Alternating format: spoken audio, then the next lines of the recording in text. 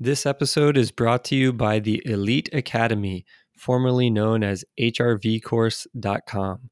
The Elite Academy now offers in-depth online courses on multiple subjects. So if you're enjoying the content of this podcast, but you're looking for a more structured and logical progression looking at the science and application of these subjects, check out the Elite Academy at elitehrv.com/academy. Welcome to the Elite HRV podcast, where experts share their experience using heart rate variability and other biomarkers to optimize health and human performance.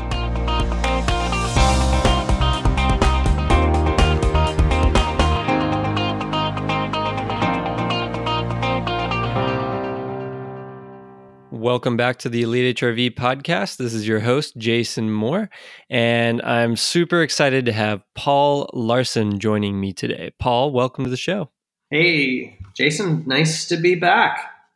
Thank you. Yeah, I should say welcome back, exactly, because even though it's been a while since we recorded the Overfat, Underfat episode with Phil Maffetone, I'm excited to dig into some other subjects today, specifically high intensity interval training and a lot of deep topics around that. What do you think?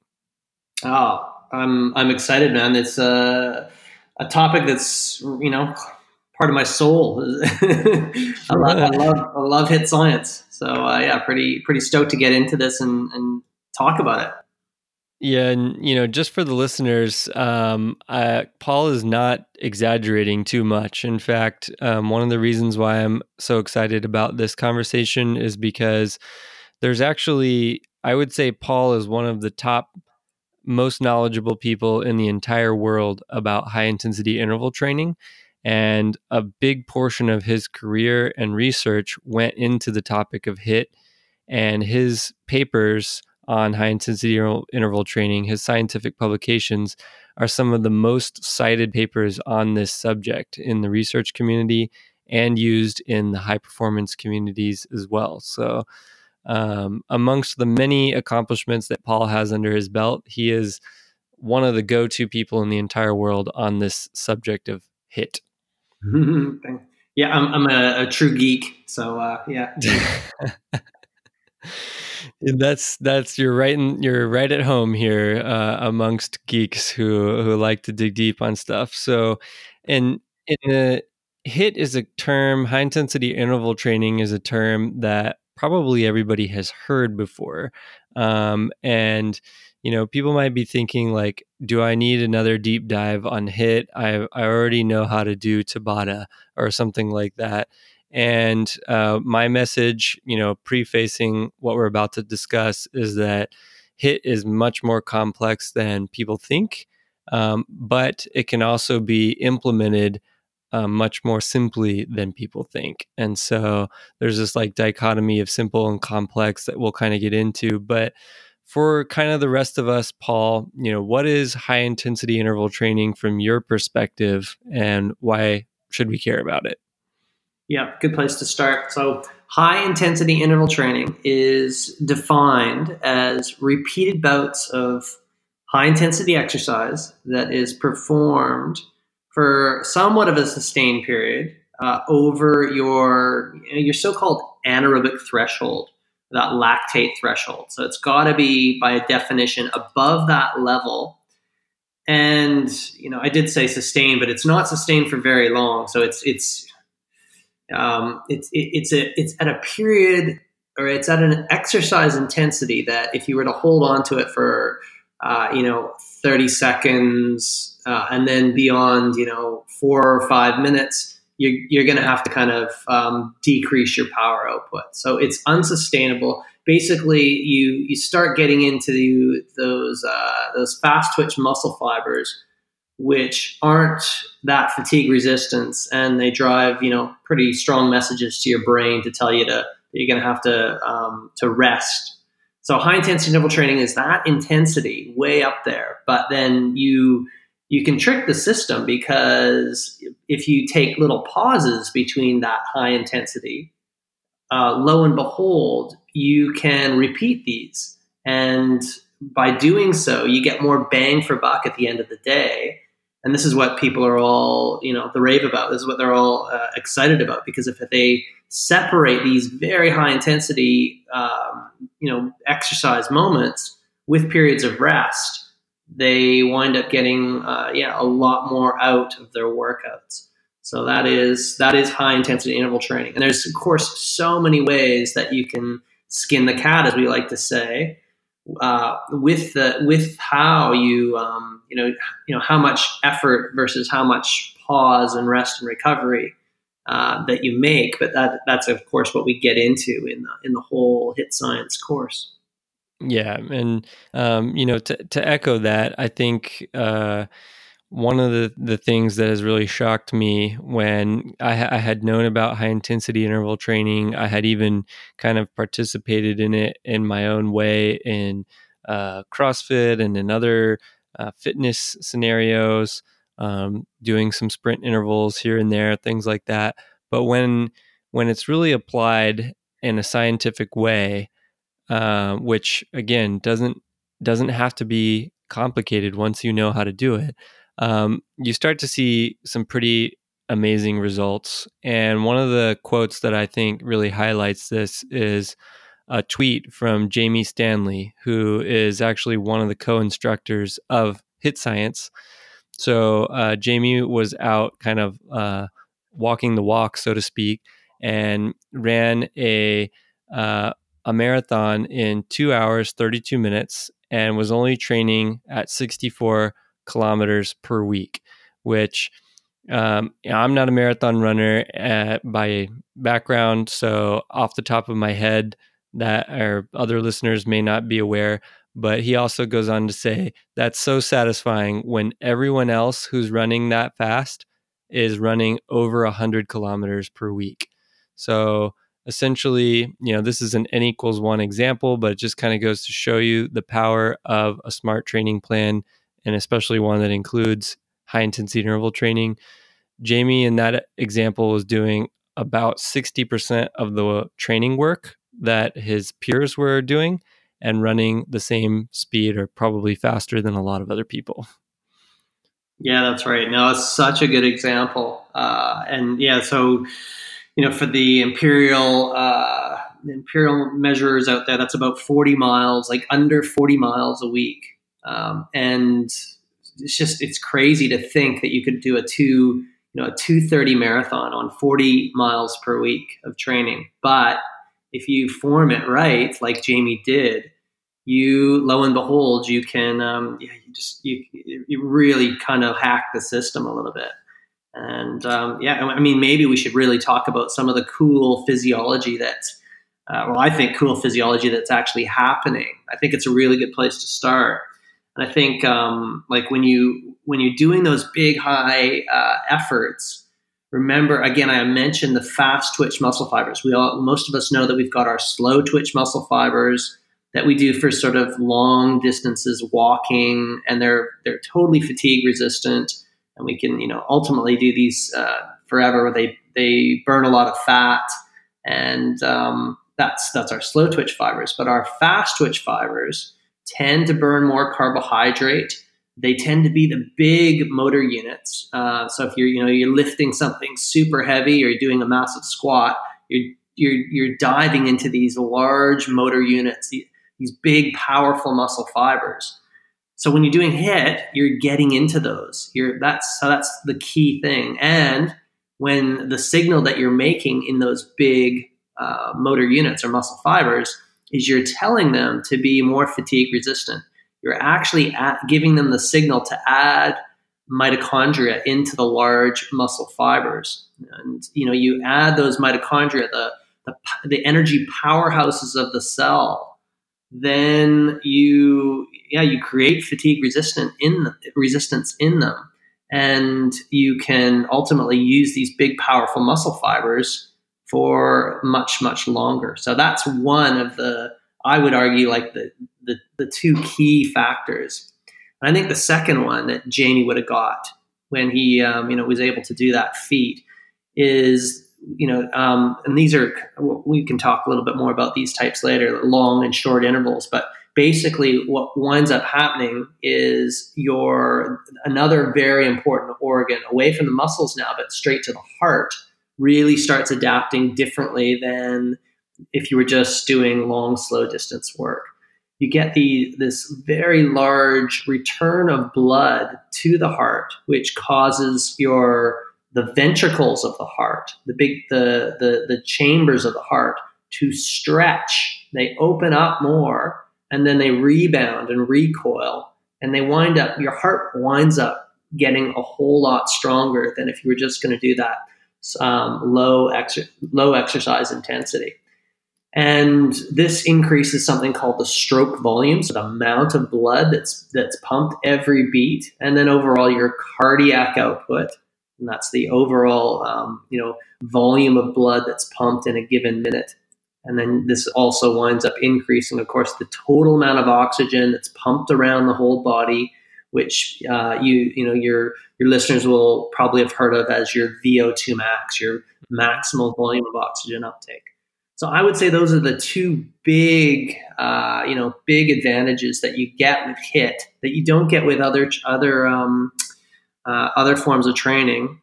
Of course, if it's done right, is the fast twitch muscle fiber conversion, becoming more fatigue resistant, and the large stroke volume, the larger cardiac output that you're going to get.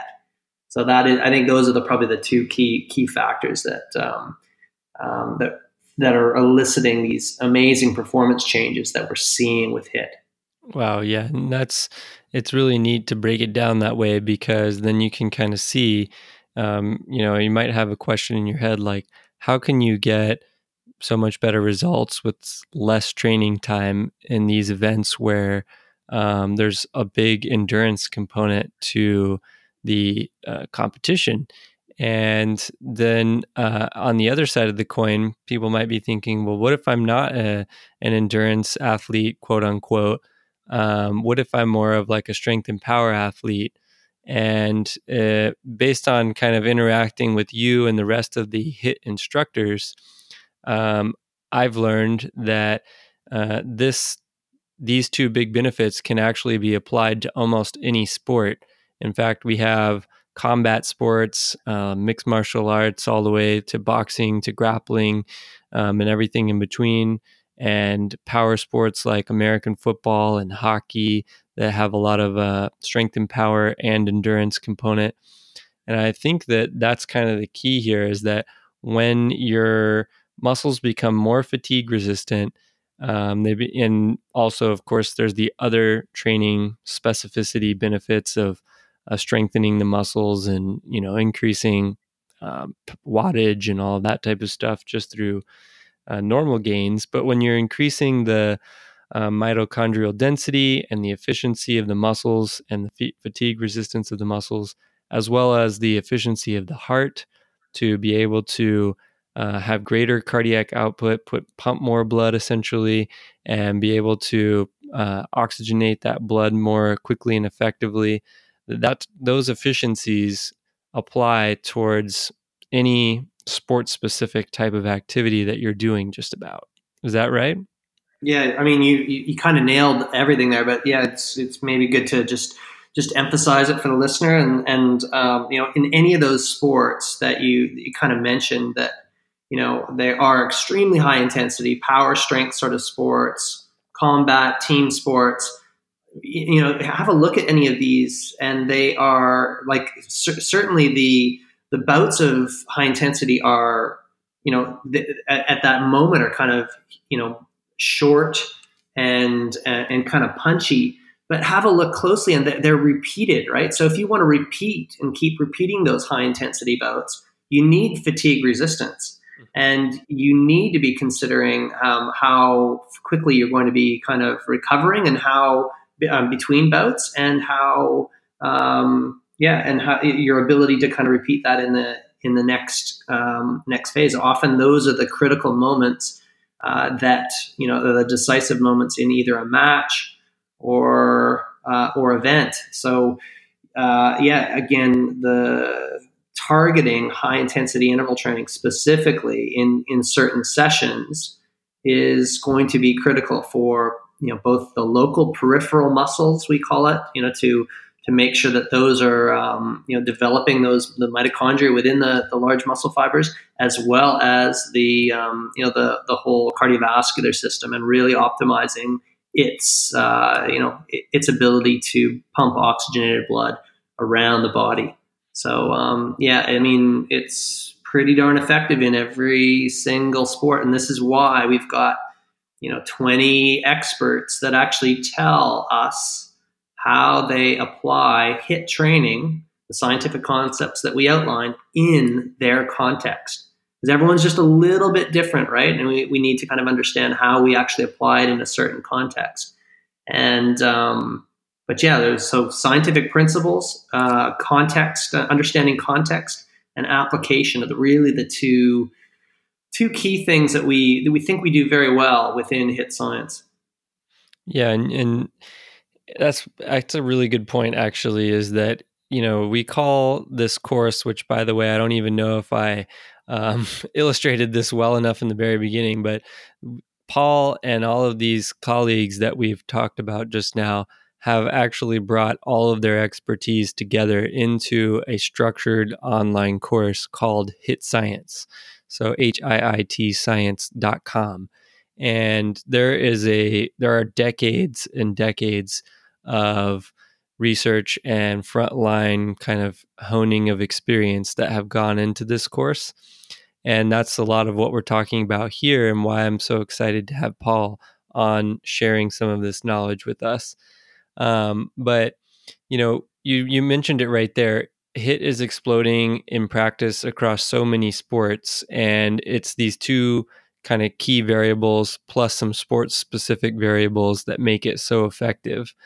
But if before we kind of dig into different flavors of HIIT, or why or why not it's you might approach it differently for different sports, for people who are not professional athletes, is there still a component to HIIT that they should be aware of or be concerned about? Is it beneficial to increase cardiac output for an average person, for example?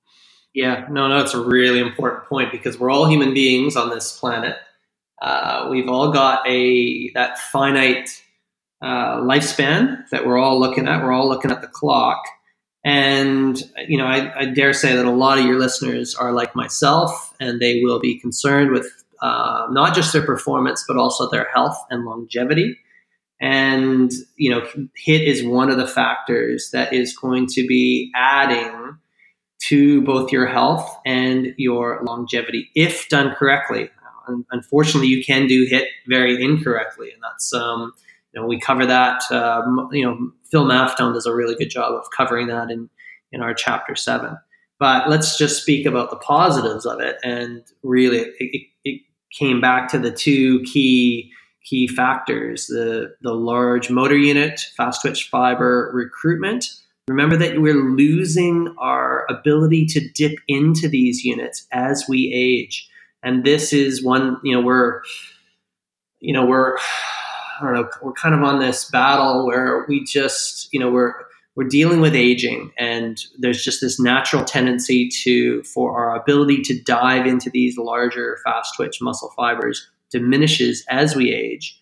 And of course, if we fast track way down the aging line, we get to the situation where we're not going to have the strength to handle ourselves in a fall type situation.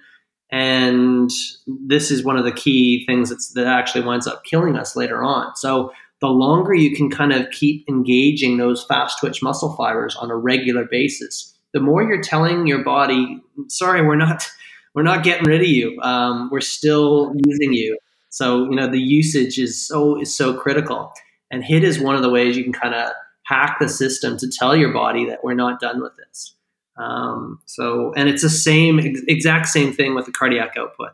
So, you don't want to tell your heart muscle that it doesn't need to beat near VO2 max. You want to be getting a regular dose of this, that big ventricular recoil, and stretch and recoil that enhances the stroke volume, because you always want to have that, or you want to keep that capacity for oxygen delivery up as long as you can. So it's important to have that component in your training plan.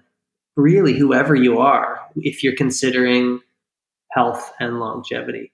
Mm-hmm. Does that answer the question, Jason? Yeah, that's huge. And I like that you brought kind of the longevity piece into it as well, because many of us would maybe consider ourselves recreational athletes. Sometimes we make decisions that are maybe consciously or unconsciously a little bit more about performance and a little bit less about health and longevity.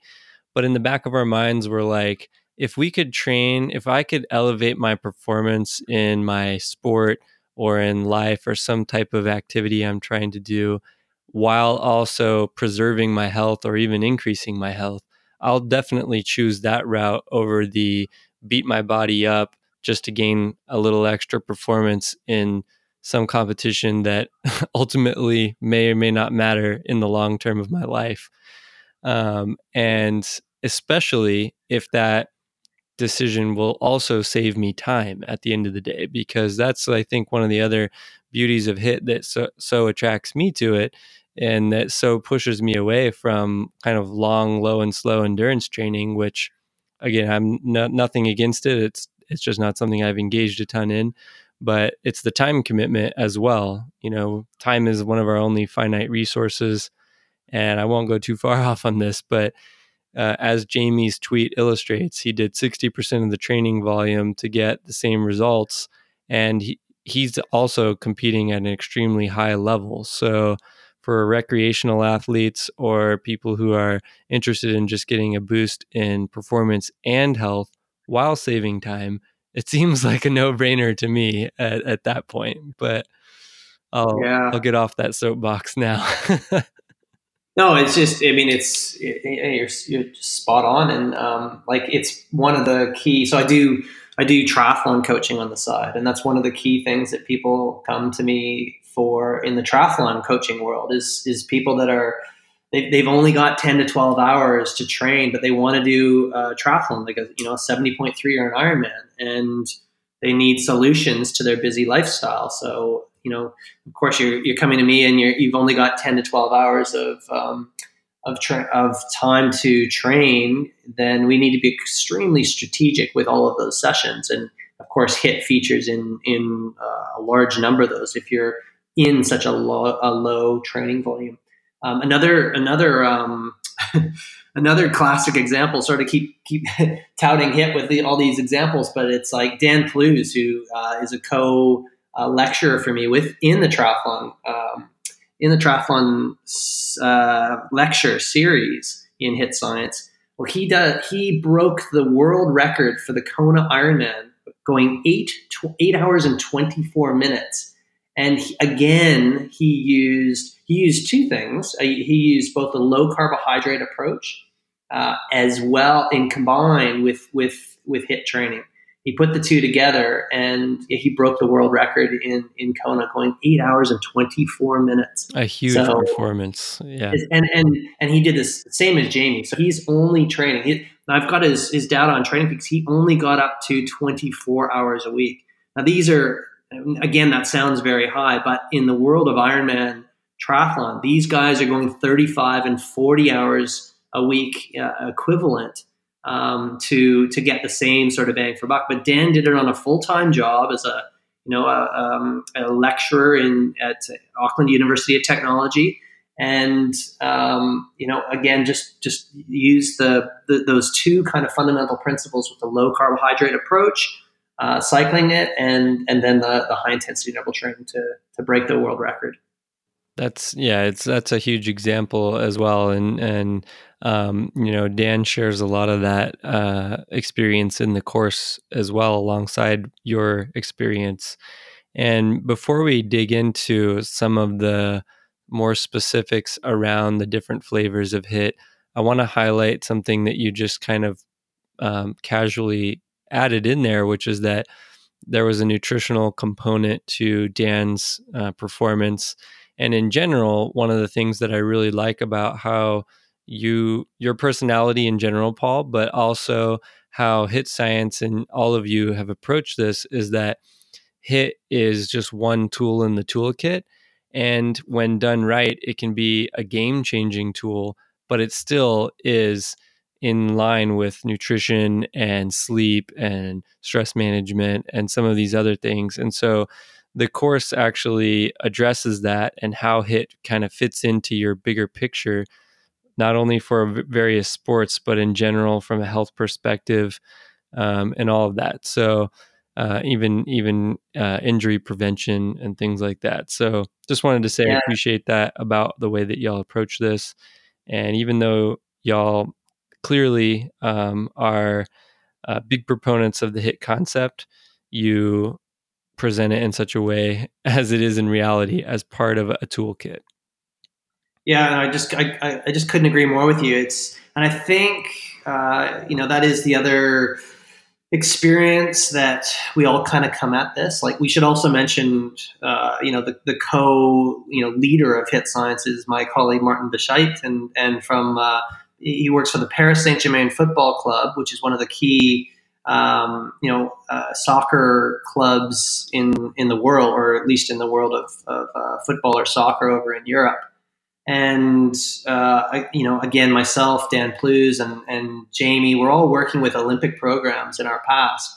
If you don't take a holistic approach, you're not going to get much traction with either athletes or coaches. So everyone that kind of is part of HIIT science really takes that holistic approach, and the whole course is really put out that way, where we're talking about how you integrate the HIIT sessions with strength training, how you integrate the nutrition with the HIIT work, how you monitor the training load that you're going to get with HIIT, and then of course how to form these HIIT sessions, which I'm sure we're going to go into very shortly. But yeah, thanks for that. Again, it's taking that holistic approach is something we take great pride in, based on our backgrounds and experiences. Yeah, and like you said, if you're not taking a holistic approach, one of the ways that I like to think about it is you're driving with your foot on the gas pedal and the brake pedal at the same time, essentially. So Yeah. you can keep pressing harder on that gas pedal, or if you're a Tesla, it's called the accelerator. No gas involved. But Yeah. either way, if you have your foot on the brake pedal, you're going to be causing a lot of stress on your body, on the system, potentially burning it out, and just wasting a bunch of time and effort. So, Yeah. Good yeah. analogy. So let's go down that route a little bit now of unpacking HIIT a little bit, and you've hinted at it, long and short intervals. There's various flavors of HIIT. What are some of the things that people should be aware of in general that you dig deeper on in the course? Sure. So, like, maybe to start, I mean, just to break down HIIT science in a nutshell, we start by really taking a physiologically based approach. We're physiologists, we're scientists first and foremost. That's where we came from. But then we also have this real curiosity about how we can shape the puzzle piece, we like to call it, to solve the puzzle. And with respect to how do you shape an actual HIIT session to get a certain physiological response. And that, in a nutshell, is what we try to teach in the course. Basically, a certain formula of work to rest ratios, or work periods, work of a certain amount of intensity for certain duration. They'll with bouts of this duration, this will cause a certain physiological response. So it can get a little bit complex, which is why we really felt we needed to have a whole course on it. But yeah, we start with a physiological basis, and starting with that, there's really 3 physiological targets that we want to hit when we're looking at trying to optimize someone's performance. And the first one is the one we've kind of been speaking on. It's probably the most important one, and it would be your oxidative or aerobic or cardiovascular system, right? The ability to pump oxygenated blood to working muscles to give us aerobic energy and to cause fatigue resistance. So that's the first target. The second target is the anaerobic glycolytic system or the blood lactate system, the sugar burning system. And that's, and again, depending on how you skin the cat with your training, you can elicit a response in that system, which can be very important, of course, for these high intensity efforts that we spoke about with the team sports, the combat sports, etc. And then the last target that is a lot less appreciated by at least the scientific public. I think the athlete's probably pretty aware of this, but not everyone is, and that's the neuromuscular and musculoskeletal system. And here we're talking about how much muscle soreness or muscle damage, muscle recruitment ultimately that you get when you punch or perform a big HIIT session. So those three targets are usually the things that we're looking at when we want to look at our system and when we want to get a result. We really need to kind of be clear on what we're trying to target, our physiological aim. So that's really where we start in HIIT science. And just to like clarify, to make sure that I understand this correctly, is that when you do different templates for high intensity interval training, that those different approaches actually differently emphasize those three targets. Is that correct? Yeah, no, exactly. And we break these targets into different types. So like depending on how you actually form your HIIT session, you can get a HIIT session that only hits the aerobic system and totally gives the other two systems a break. So it gives your lactate system a break to recover. It gives your neuromuscular system a break to recover. And you can imagine how that would be super beneficial if you can still keep the aerobic stress, or the aerobic like positive stress up in a session, but not cause any further damage in either the lactate system or any damage in the neuromuscular system. You can see how that would be extremely beneficial, because now we're still going to be pumping up the heart's ability to do its job. We're still going to be creating the mitochondrial density that we want. And again, by knowing this, we're going to, I guess, get more. Our training program is going to be better. We're going to get, we're going to be way more effective. So, yeah, we have sort of these different HIIT types, we kind of call them. Again, depending on how you skin the cat, you can get various different. You can move all three of these different physiological targets. So for me, it's, as a geek, it's super cool. No, that is huge. I mean, just change a training session up, and you totally get a different response. So, and there's, again, as a practitioner, not too many people out there that are really kind of aware of this. So having this knowledge to me it's super powerful. And again, I think it's why, we're talking about some of these incredible outcomes that we're getting by knowing this. And we want to share that with the world. That's I mean, you hit it right on the head there. That's why we're talking about breaking world records and things, because in the world of HRV and people listening to this who may be kind of tracking some data about themselves or trying to pay closer attention to not injuring themselves, for example, or burning themselves out, but still trying to perform well in life and sport and everything, is that this one of the biggest challenges some people face is like, okay, once you find something you're motivated to do, it's hard to stop doing it on days that you're over fatigued or days that you're not kind of in tip-top shape. But if you have some variables that you can manipulate like this, you may be able to continue to make forward progress without pushing the boundaries of injury or things like that. If you're continuing to just kind of beat the whole system all as one unit, Yeah, exactly. And I mean, you just said a key word that I forgot to mention on the neuromuscular musculoskeletal strain. It's injury. So that's so important. Again, back to this example where you can just do a HIIT session, but only target your aerobic oxidative cardiovascular system, but not cause any further risk of injury, well, that's going to be super beneficial, right? Because now we're going to be really getting a lot of really fast tracking our performance potential right to the top and not causing any injury. So how might you do that? What would be one of the tricks? Well, it's kind of like so say you're a runner, for example, and you're doing a certain run session. It could be anything that's fairly hard and it has a neuromuscular output to it. So I did some 4-minute 1K sessions just yesterday, right? And I'm feeling a little bit of muscle damage in there today. I would not want to go back and hit that again. But what I could do is I could go downstairs on my bike, my cycle ergometer, and I could do a nice, a simple 30 seconds on, 30 seconds off, for a set of 7, a little bit of recovery, another set of 7. And in doing that, you find that you're still getting this VO2 response. I'll be breathing hard. My muscle cells will be opening up down there.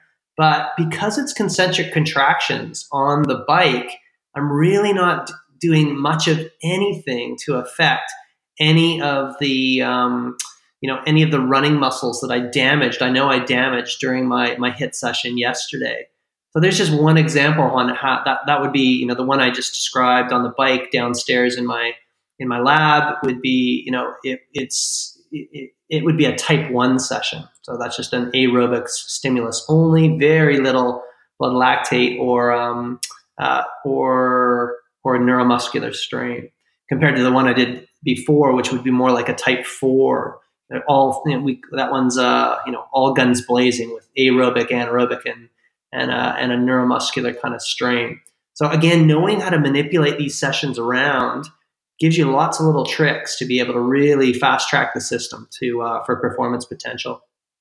And so you mentioned type 1 and type 4 there. How many types are there? Yeah, we classify it into 6 types total. So the first one is aerobic only. That's the type 1.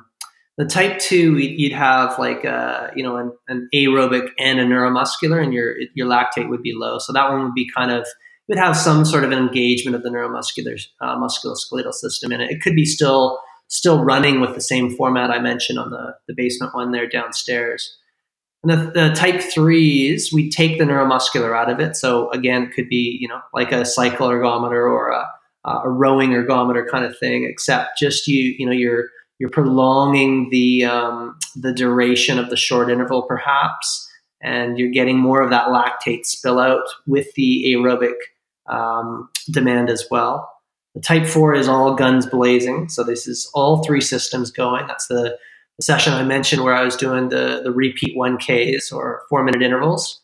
And then the type 5s, and these are kind of like our sprint interval training or our Tabata style. So these ones are real leg burners, big lactate efflux, big neuromuscular strain, and massive kind of recruitment. But because they're so short, there's not much of an aerobic demand. So they're kind of taking the aerobic demand down on that one. Mm-hmm. And our very last one is the type 6, and this is just if you're doing strength and strength work only. So or speed work kind of thing. So it's not one that it's not actually technically HIIT, but it's important when we want to consider the holistic look at the athlete's training cycle and training program. We need to really appreciate how to structure in the gym work, really. And to me, type 4 sounds the worst. So, I mean, from an exertion standpoint. Oh, I did one yesterday. I tell you, and I hadn't done one that substantial in a while, and it was it's pretty awesome. I kind of have mixed emotions about it. I'm actually I'm actually really pleased that I did it, and I got the performance that I was looking for on it. But at the same time, I'm definitely feeling it today. I felt it last night. I didn't actually have the greatest sleep, if I'm honest. and nothing like what you're going through, Jason. But yeah, like it was pretty average, and but I was super hot too. Like you can almost feel the muscle damage with it in there, and you can almost feel the mitochondria is being signaled to be made. I know it's a bit geeky and weird, but that's how I kind of felt after it. But yeah, you got to be careful. I definitely wouldn't do another type 4 today. There's no way. And that's I come from a background that I've coached CrossFit, I've used a lot of CrossFit, and there's a lot of other exercise modalities out there that kind of mimic some of the principles of CrossFit. But the CrossFit crosses a lot of these types with regards to high intensity interval training, from depending on how the workout's structured. And sometimes you'll find yourself in a situation where you have a type 4 type workout, and then the next day you also have a type 4 type workout, or even multiple days in a row.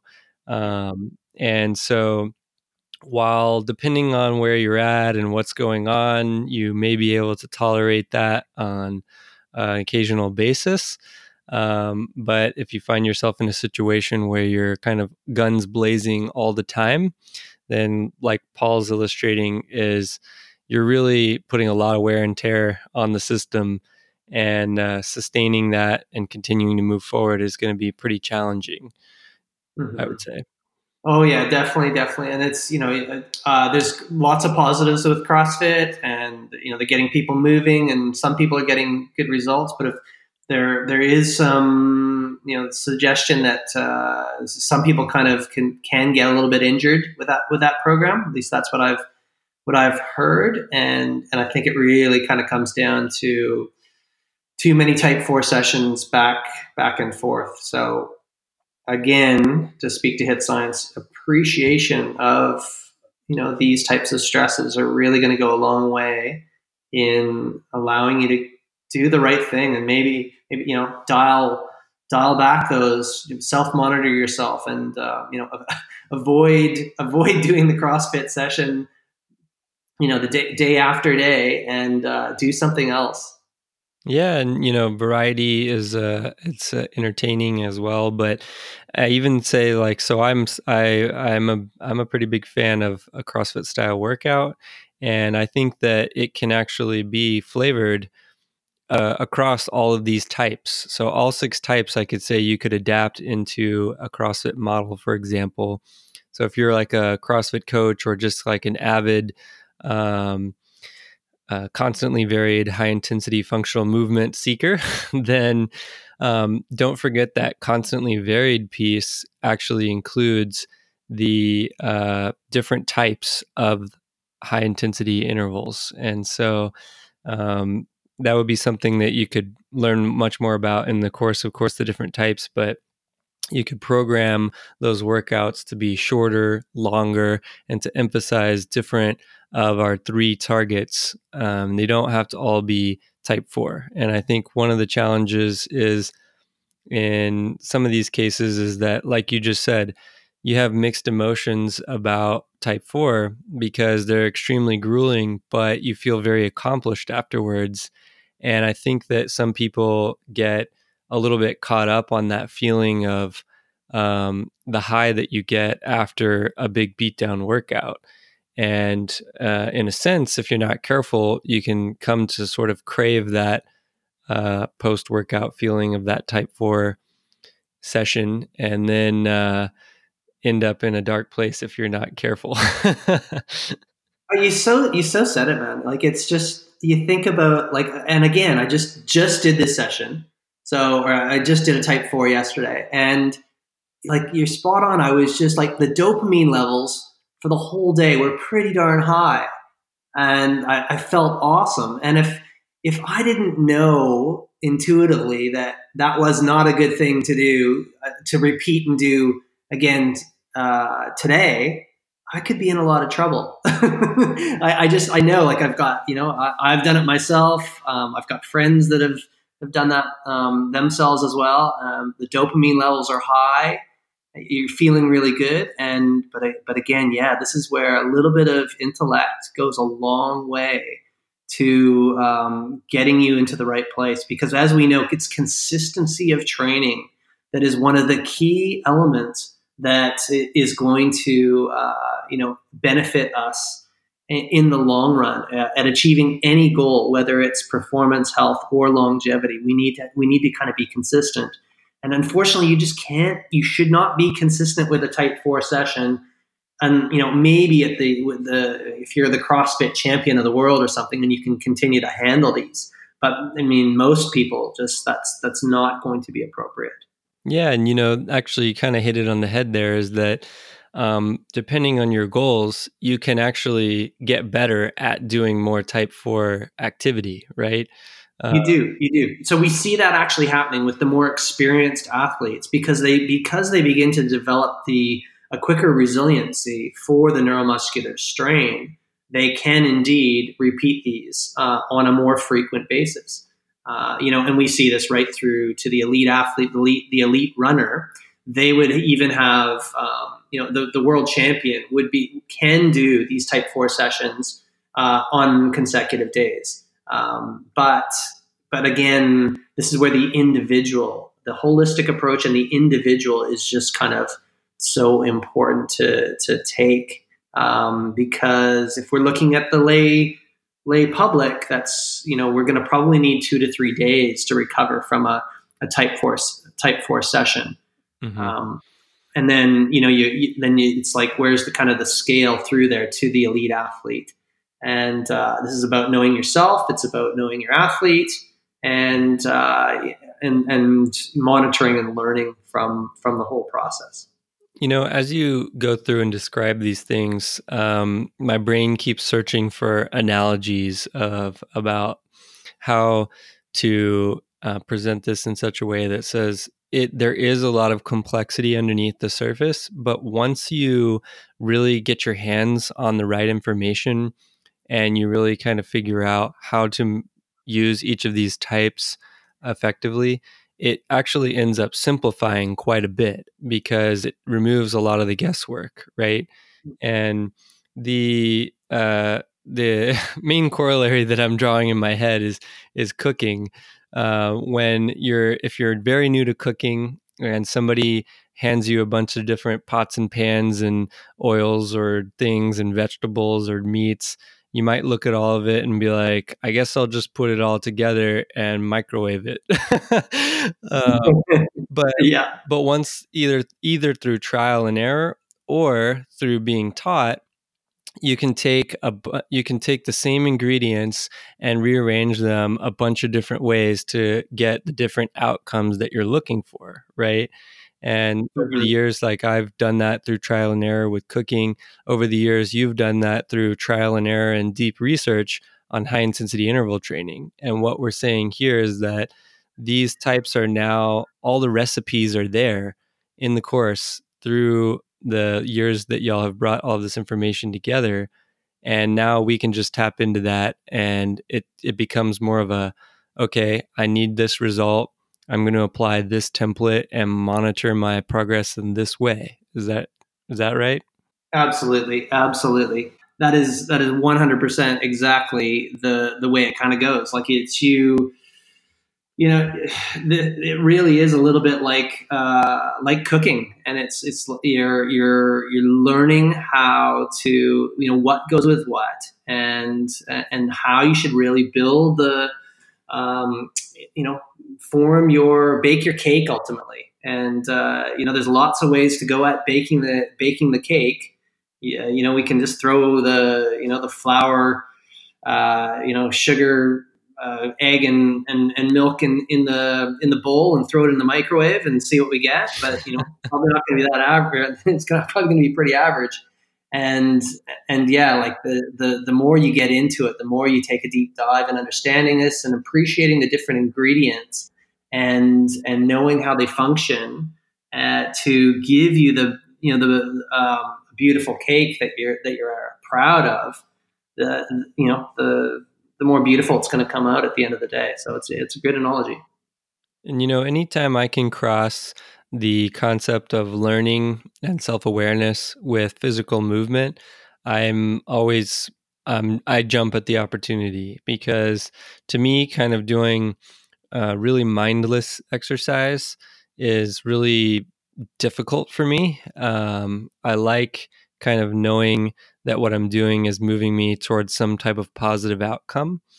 And and so to me it just seems really awesome to be able to say, okay, today, I'm pretty beat up. I did a type 4 session yesterday.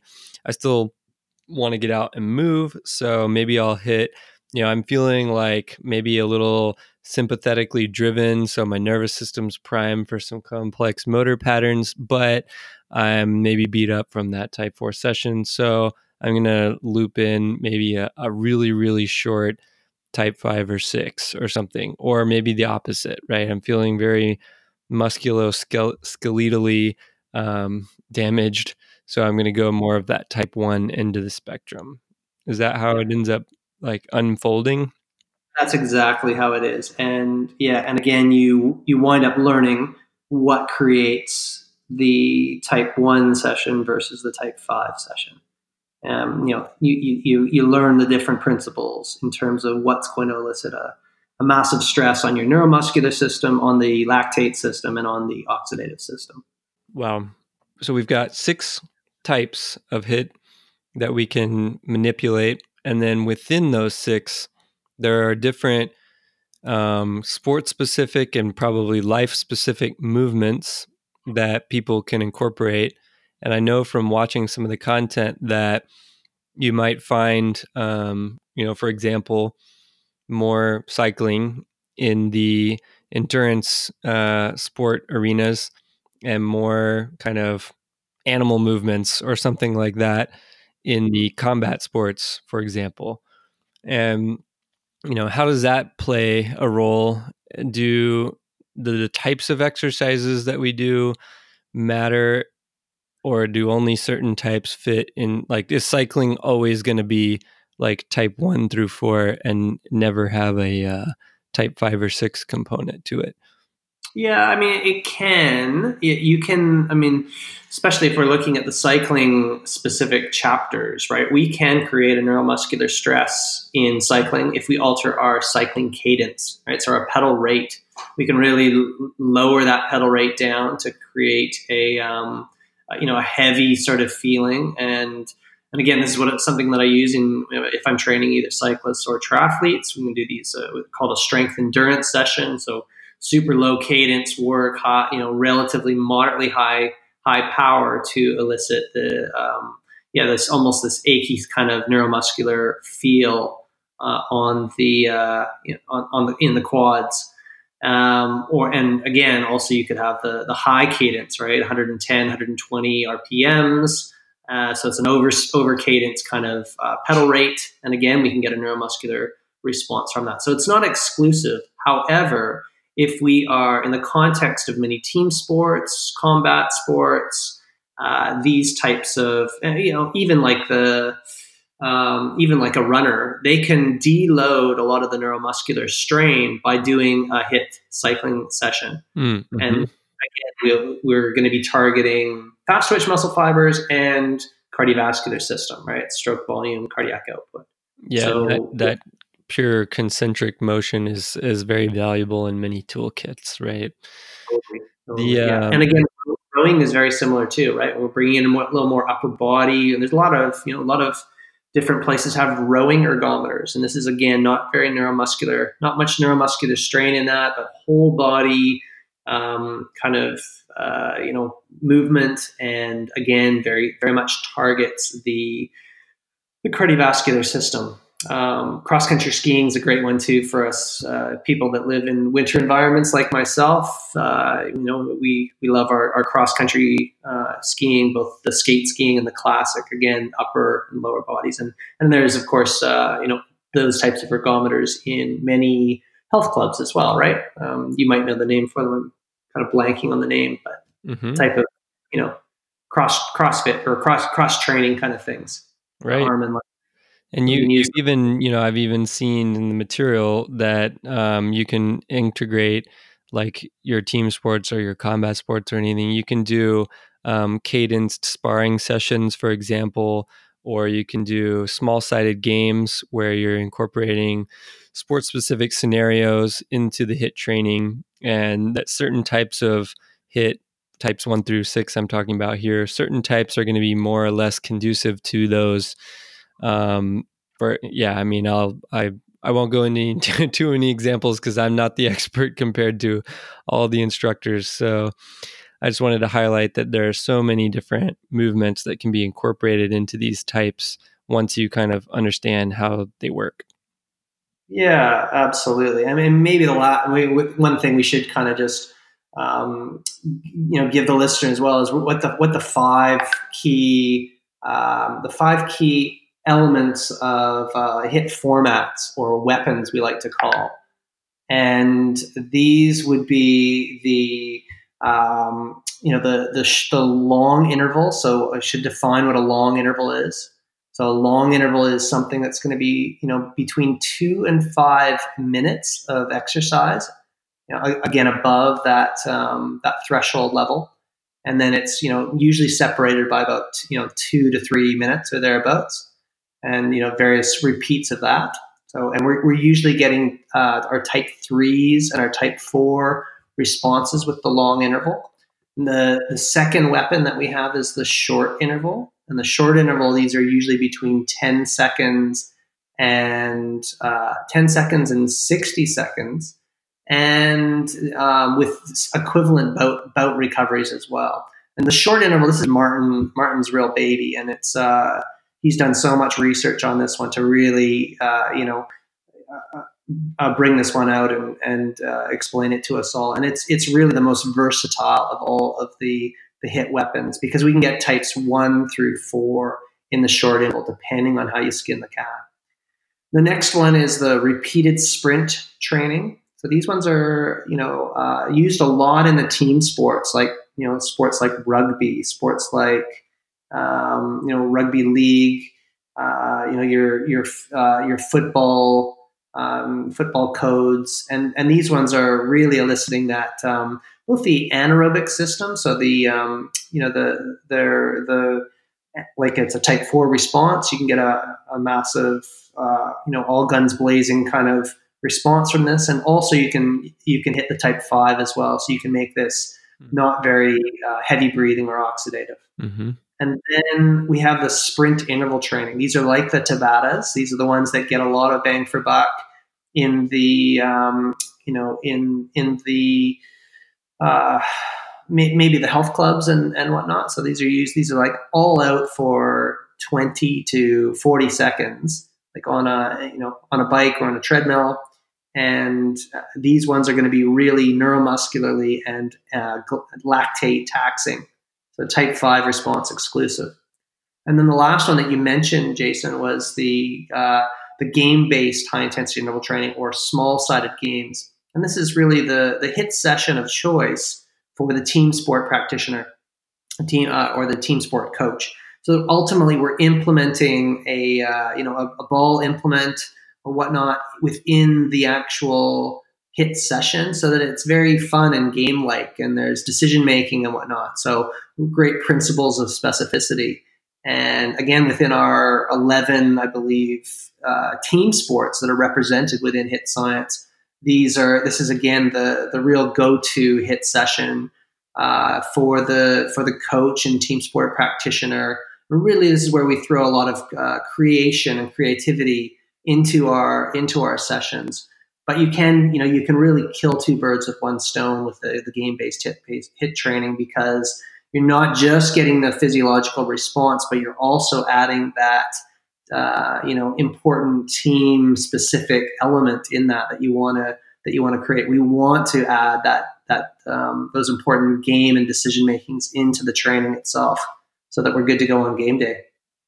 And that's what it's all about. Good to go on game day, and also hopefully good to go for the game of life, which is every day. Absolutely. Yeah. So there you have it. Those are our 5 key weapons of of high intensity interval training that we talk about. And with those 5, you can hit all 6, or all, at least 5 of the HIIT types. And pretty, having that arsenal of, I guess, understanding of how the weapons work to hit your targets is quite powerful from a practitioner, trainer perspective. And I know that when we go through the course, you break down our 6 targets, our 5 variables. I think I got those right, or 5 targets, 6 variables, but one way or the other, and then how to actually manipulate each of those variables within those target specifications. And so there's the definition of them, but also directly how to apply them to hit each target, and then how to manipulate and tweak those based on inputs such as what else you have going on, strength training, other types of training, what and nutrition status, level of competition and goals, and then training load, which again, I think this is another aspect that I really appreciate with you guys and gals, all of the instructors, is that every day is not the same, even if for the same individual. At certain training loads, you're going to get a better or worse response from different types of HIIT training and even different types of weapons within each of those types of HIIT training. So, Yeah. yeah, just like we were saying earlier, it's like cooking, like coming up with the right recipe for the right ingredients that you have on hand. And once you kind of learn all of those, you just say, hey, here's where I'm at today. I know because I'm monitoring and paying attention to what my goals are. These are the variables that I have open to me, and this is the result that I'm likely to get. And it sounds kind of crazy when you say it that way because it takes a lot of the guesswork out. But then that's why, like you said, we're getting results like Dan Plu's breaking world records because it does remove a lot of the guesswork. Yeah, for sure. I mean, yeah, we're all getting quite scientific in our preparation. We're seeing the advantages of this knowledge and these tools. And again, what you were alluding to is really our chapter 8 and our chapter 9. This is looking at training load and training load response.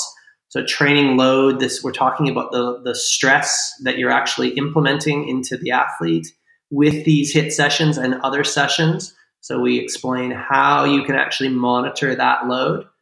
And then we also, this because we're all individual, as you know too well, Jason, we have to monitor the load response. And this is where we're looking at, the next day or the actual session itself, but we're looking at the response of the heart rate, the response of the heart rate variability. And again, we go into pretty decent depth on how we go about monitoring that in athletes as well.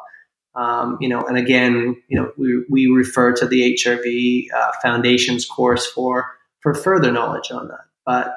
But yeah, these are, again, you bring all these tools and have them all in the toolbox, and you equip yourself to be a very powerful practitioner and able to help your athletes and yourself get to where you want to go.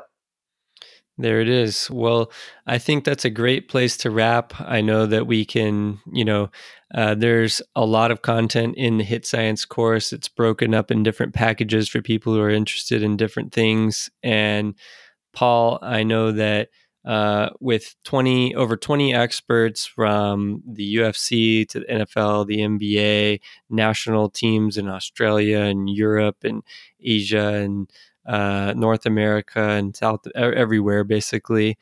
It's pretty amazing. I want to just give a big props and kudos to you publicly because you're basically like the linchpin of HIIT Science that brings all of these people together. You and Martin Bouchait, and you guys have put a ton of effort into bringing all this information together. So a big thanks for you on that, and congratulations on doing so. And thank you also for sharing this time with us today.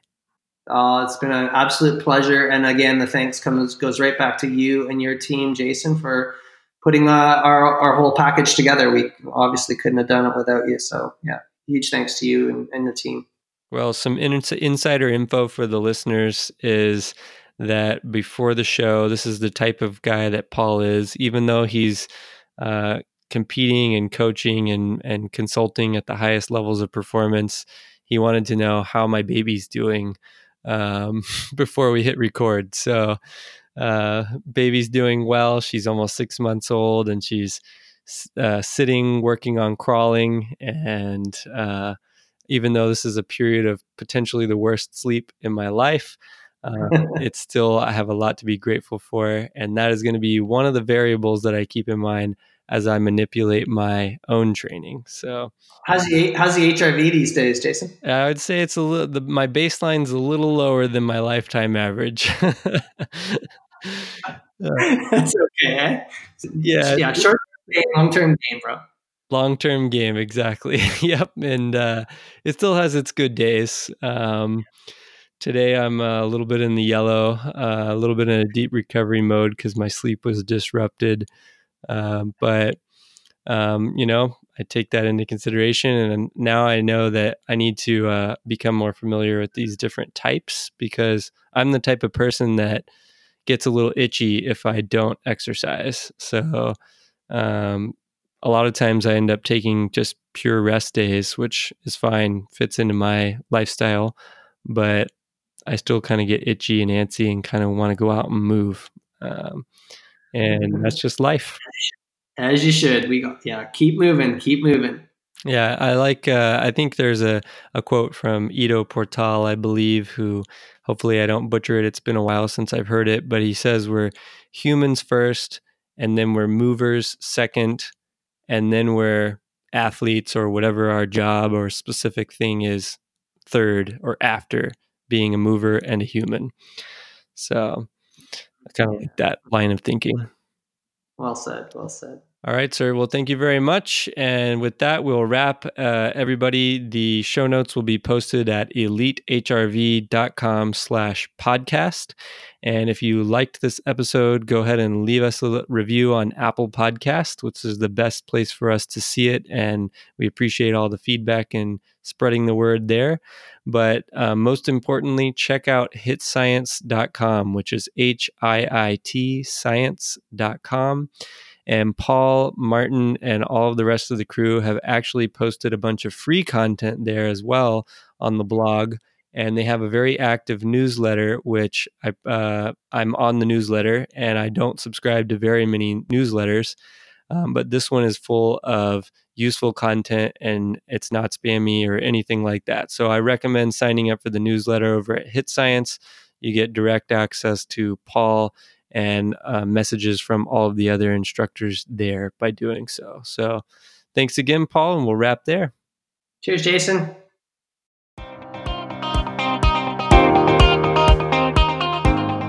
The Elite Academy now offers in-depth online courses on multiple subjects. So if you're enjoying the content of this podcast, but you're looking for a more structured and logical progression, looking at the science and application of these subjects, check out the Elite Academy at elitehrv.com/academy.